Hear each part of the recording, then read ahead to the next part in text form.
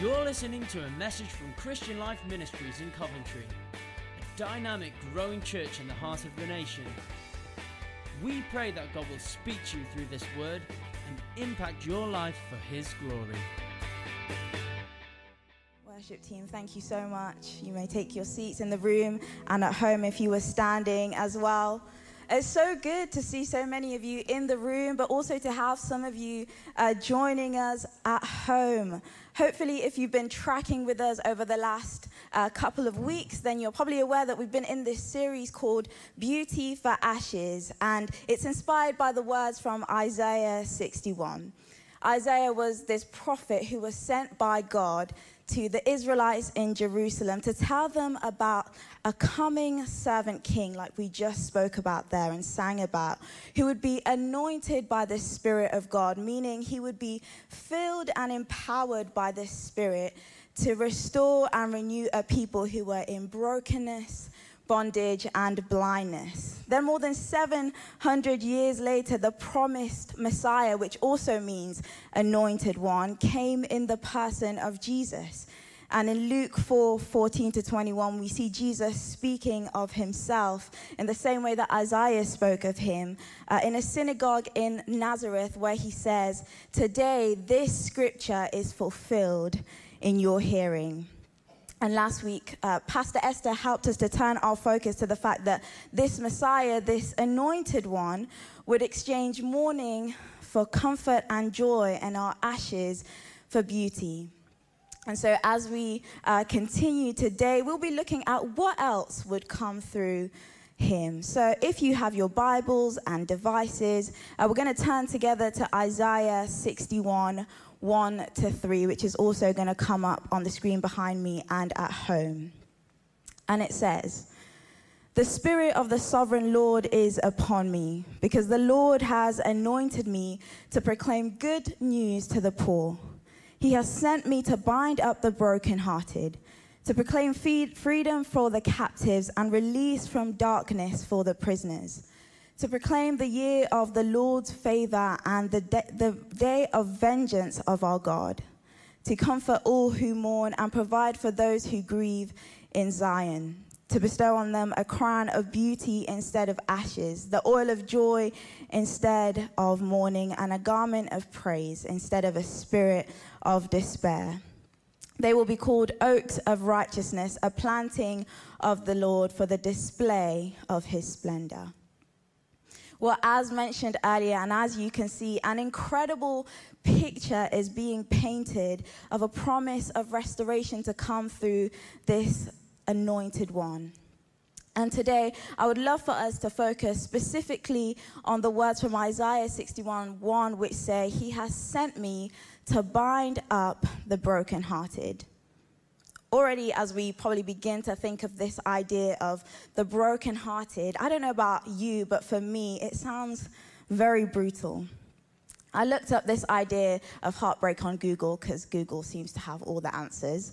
And just on a scientific and medical level, heartbreak of your physical heart is actually a thing. It's called heartbreak syndrome, and it's a temporary condition where a part of your physical heart stops functioning. And it's often brought on by really stressful situations or extreme emotional and physical stresses.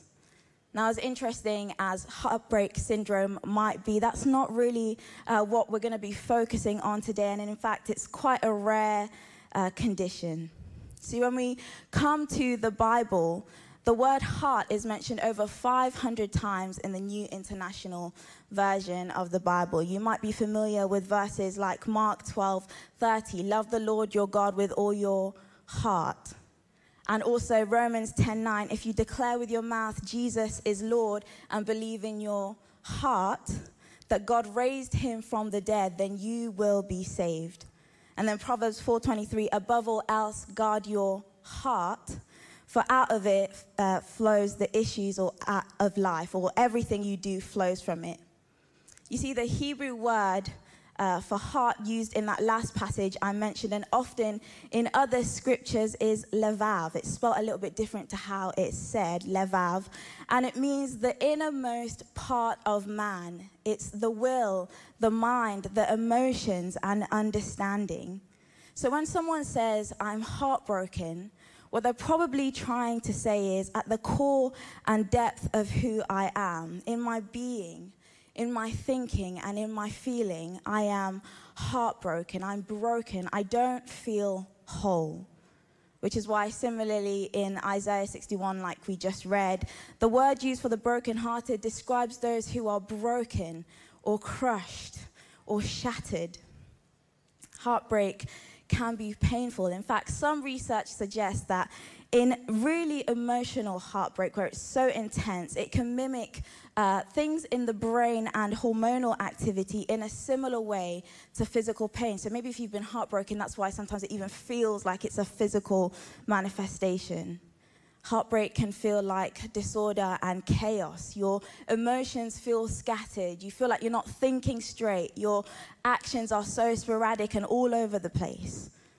Heartbreak can be a state of depression. You don't feel like seeing anyone. You don't feel like doing anything. You feel that sense of despair or shame or weariness.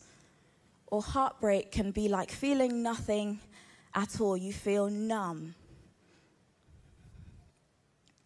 This is by no means an all-encompassing description of what heartbreak can be like. The experience is personal to each of us. But what I do want to validate today is that from the youngest to the oldest, we can all experience heartbreak. And that's because part of being made in God's image is that we were made to think and to feel, to love and to care. And when you get your heart entangled in those things, there is a risk that your heart can be broken. Although I won't be going into the details of my story today, one of the most significant ways that I have been heartbroken is in my relationship with my biological father. And I loved what Pastor Martin brought this morning about bringing a message of hope to broken families. You see, from childhood and into adulthood, I carried this pain of heartbreak because my father was absent by choice, it seemed to me. Although I was still blessed to have my mum, and later on I was blessed by a wonderful and caring stepfather, I still carried pains of feeling rejected and abandoned by my biological father. I questioned my identity and where it is that I belonged. I often wondered what if and why, if things would have been different. I carried resentment and insecurity and even a skeptical view of relationships. And I'll speak a little bit later on in this message on how God helped me to walk through a journey of healing. But I share this to acknowledge that for many of us, or maybe for all of us, we all have our own stories of heartbreak, past and present, healed or maybe still even hidden from you. Heartbreak may have been formed or realized in the last 15 months as we've been in a pandemic. Highly stressful and emotional and difficult circumstances may have pushed you to uncomfortable and painful places. Maybe you've lost a loved one. Maybe you've lost your job. You've lost a sense of purpose. There's relational breakdown. You feel distant from God, and the list goes on and on. And in the midst of this, our friends and our family and experts, all of them may have something to say that might or might not be helpful about our heartbreak, but so does Jesus. God also has something to say. And so today, if you're feeling heartbroken, Jesus would say to you, I have been sent to bind up the brokenhearted. I have been sent for you. So my first point for today is hold on to hope. You see, Isaiah prophesied these words in Isaiah 61 at a time when the Israelites were facing their own heartbreak and devastation. Sin had separated them from God. They had witnessed and been victims of injustice. They'd been uprooted from their homes and their lives and into captivity by various nations like Babylon. In fact, it was so bad that it's recorded in Isaiah 40 that the people complained against God. They said that since our enemies seem to be prospering more than we are, then God has abandoned us. And if we're not careful, for us too, heartbreak has a way of making us a hopeless people who carry a spirit of despair. Heartbreak can shake our faith and our trust in anything and anyone. And you can find yourself saying, this pain will never go, deliverance will never come, and God doesn't care. And yet it was this same God who the Israelites felt had abandoned them that had sent prophets like Isaiah to speak a message of hope, a promise of healing in the place of heartbreak that would come through this Messiah. They didn't know the exact details of who and where and when and how, but they knew that if God was speaking, then there was still hope, because God is a promise keeper. Church, I want to remind you today that our hope is not in just time healing all wounds or the pandemic passing and we suddenly just forget about all the issues that we've carried for the last 15 months. Our hope is in our God. Our hope is in the fact that God is not a liar. He's a promise keeper. He is faithful and he is true. He is true to his word. He keeps his promises to 1,000 generations, and this is the reason for our hope. And true to his word, God did send Jesus into the world. Something that the Israelites didn't actually get to see, yet we live in the reality that a promised Messiah actually came into this world. And Jesus didn't just come to declare these words about himself and then just do a disappearing act. Jesus came and he went on the cross for you and for me. On that cross, he too was broken to redeem and to restore us. So then how much more can we have hope that this God will also heal our hearts? So in the midst of your heartbreak today, I want to encourage you wherever you're at to hold on to hope. Secondly, admit that you're brokenhearted. You see, if there's hope for a healer, then there's freedom for us to admit that we need healing. Sometimes we consciously or unconsciously cover or ignore our heartbreak by saying things like, I'm sure other people have it worse than me. Maybe I'm just too sensitive. I just need to have faith. And whilst all these things might be true, they never actually make room for you to validate your emotions and your experience. And therefore, they never actually make room for you to receive healing. Last week, Pastor Esther shared about how sometimes we can be too afraid to be vulnerable because we're afraid that whatever might come out, firstly, we won't be expecting it, but also it will be more than we feel that we can manage, and therefore we'll feel out of control. But I want to encourage us today to say that when you admit your difficulties before Jesus, you no longer have to fear losing control. Instead, it becomes about handing over control to him. Church, Jesus is big enough to handle your heartbreak. He won't be overwhelmed. He'll know exactly what to do. In Luke 5:31, Jesus said, it's not the healthy who need a doctor, but the sick. See, Jesus is not shocked by your heartbreak. He didn't come into this world expecting a perfect and put together people. He came for the broken-hearted. It's what he specializes in. The name of God is Jehovah Rapha, our healer. He is the greatest doctor of all time. So today, church, admit to him that you're broken-hearted so that he can help you. Thirdly, accept that healing is a process. Has anyone ever broken or injured a part of their body? You could just show your hands. actually not as many as, oh no, they're coming, the hands.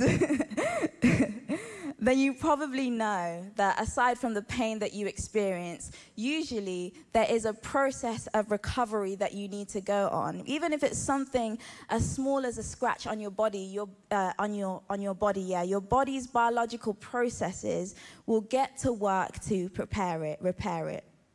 So when we come to considering something more major like heartbreak, the process of recovery might be even greater. Now, this is not to say that Jesus cannot just come in one moment and completely heal. We know that he can. If you read through the Gospels, you see that he certainly does. And I believe that even as we open up our hearts today to him, he can exchange our heartbreak for healing in a moment. And so let's remain open to that.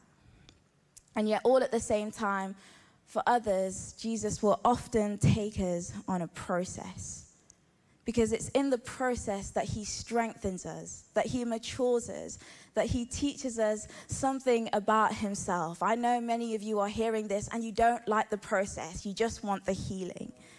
But actually, the process is also worth it. For me, in the case of my heartbreak involving my biological father, God took me on my own process. A process of realizing and admitting to myself and to God about the true impact of his absence. I prayed and I journaled, and eventually I started speaking to others about how I felt. God taught me about forgiveness and letting go.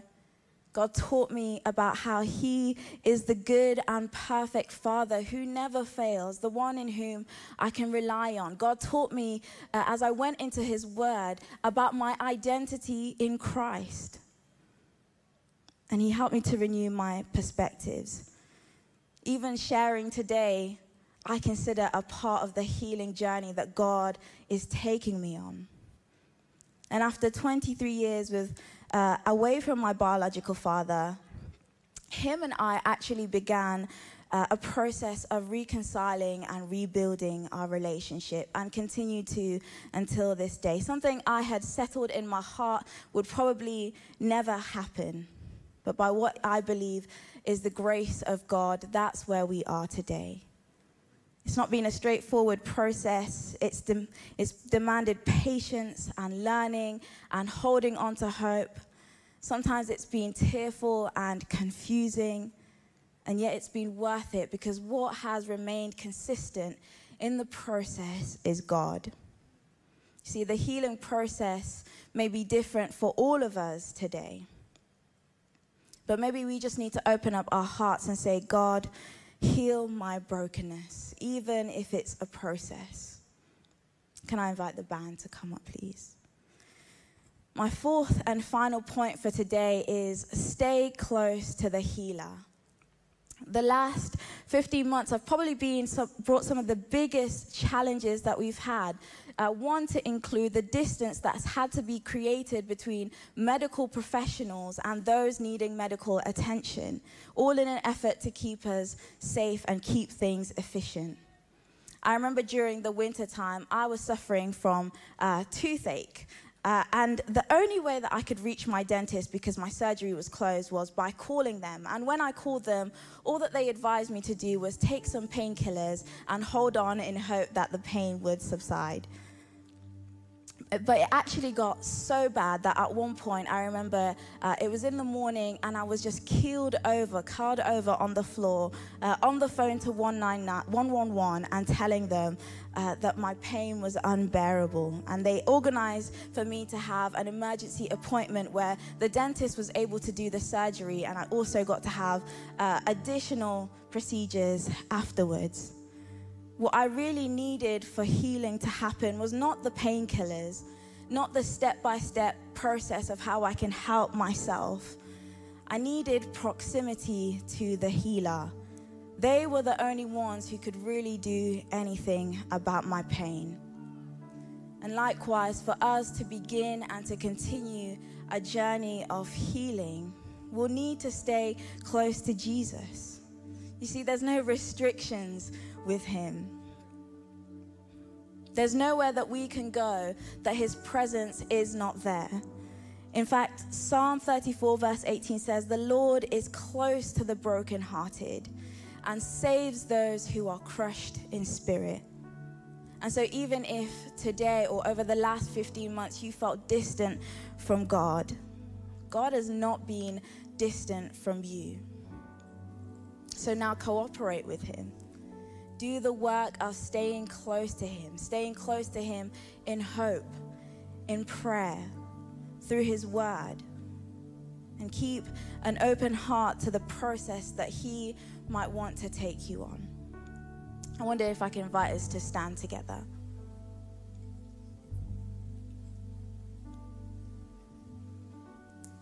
Many of us today can identify with heartbreak. Either we're still carrying heartbreak from the past that we haven't healed from, or heartbreak that has come on recently. But I believe that today Jesus wants to heal and bind the brokenhearted. He came for you. And so wherever you are, I just want to invite you that if this is for you, maybe you want to open up your heart. Even if you believe maybe there's nothing for you, sometimes as God searches our hearts, he reveals things that we didn't even know. So as a posture of an open heart, maybe you want to open your hands. And I'm going to pray for us. Jesus, would you come? We invite you into the broken spaces. We invite you into the hidden places, into the pain that we carry. Lord, we thank you that you came. We thank you that because you came, Lord, we can have hope today that you will heal us. And so we pray, would you come into every part that is in pain and bring healing. Lord, would you exchange our heartbreak for healing today, that we may walk free and that we may call you Jehovah Rapha. In Jesus' name.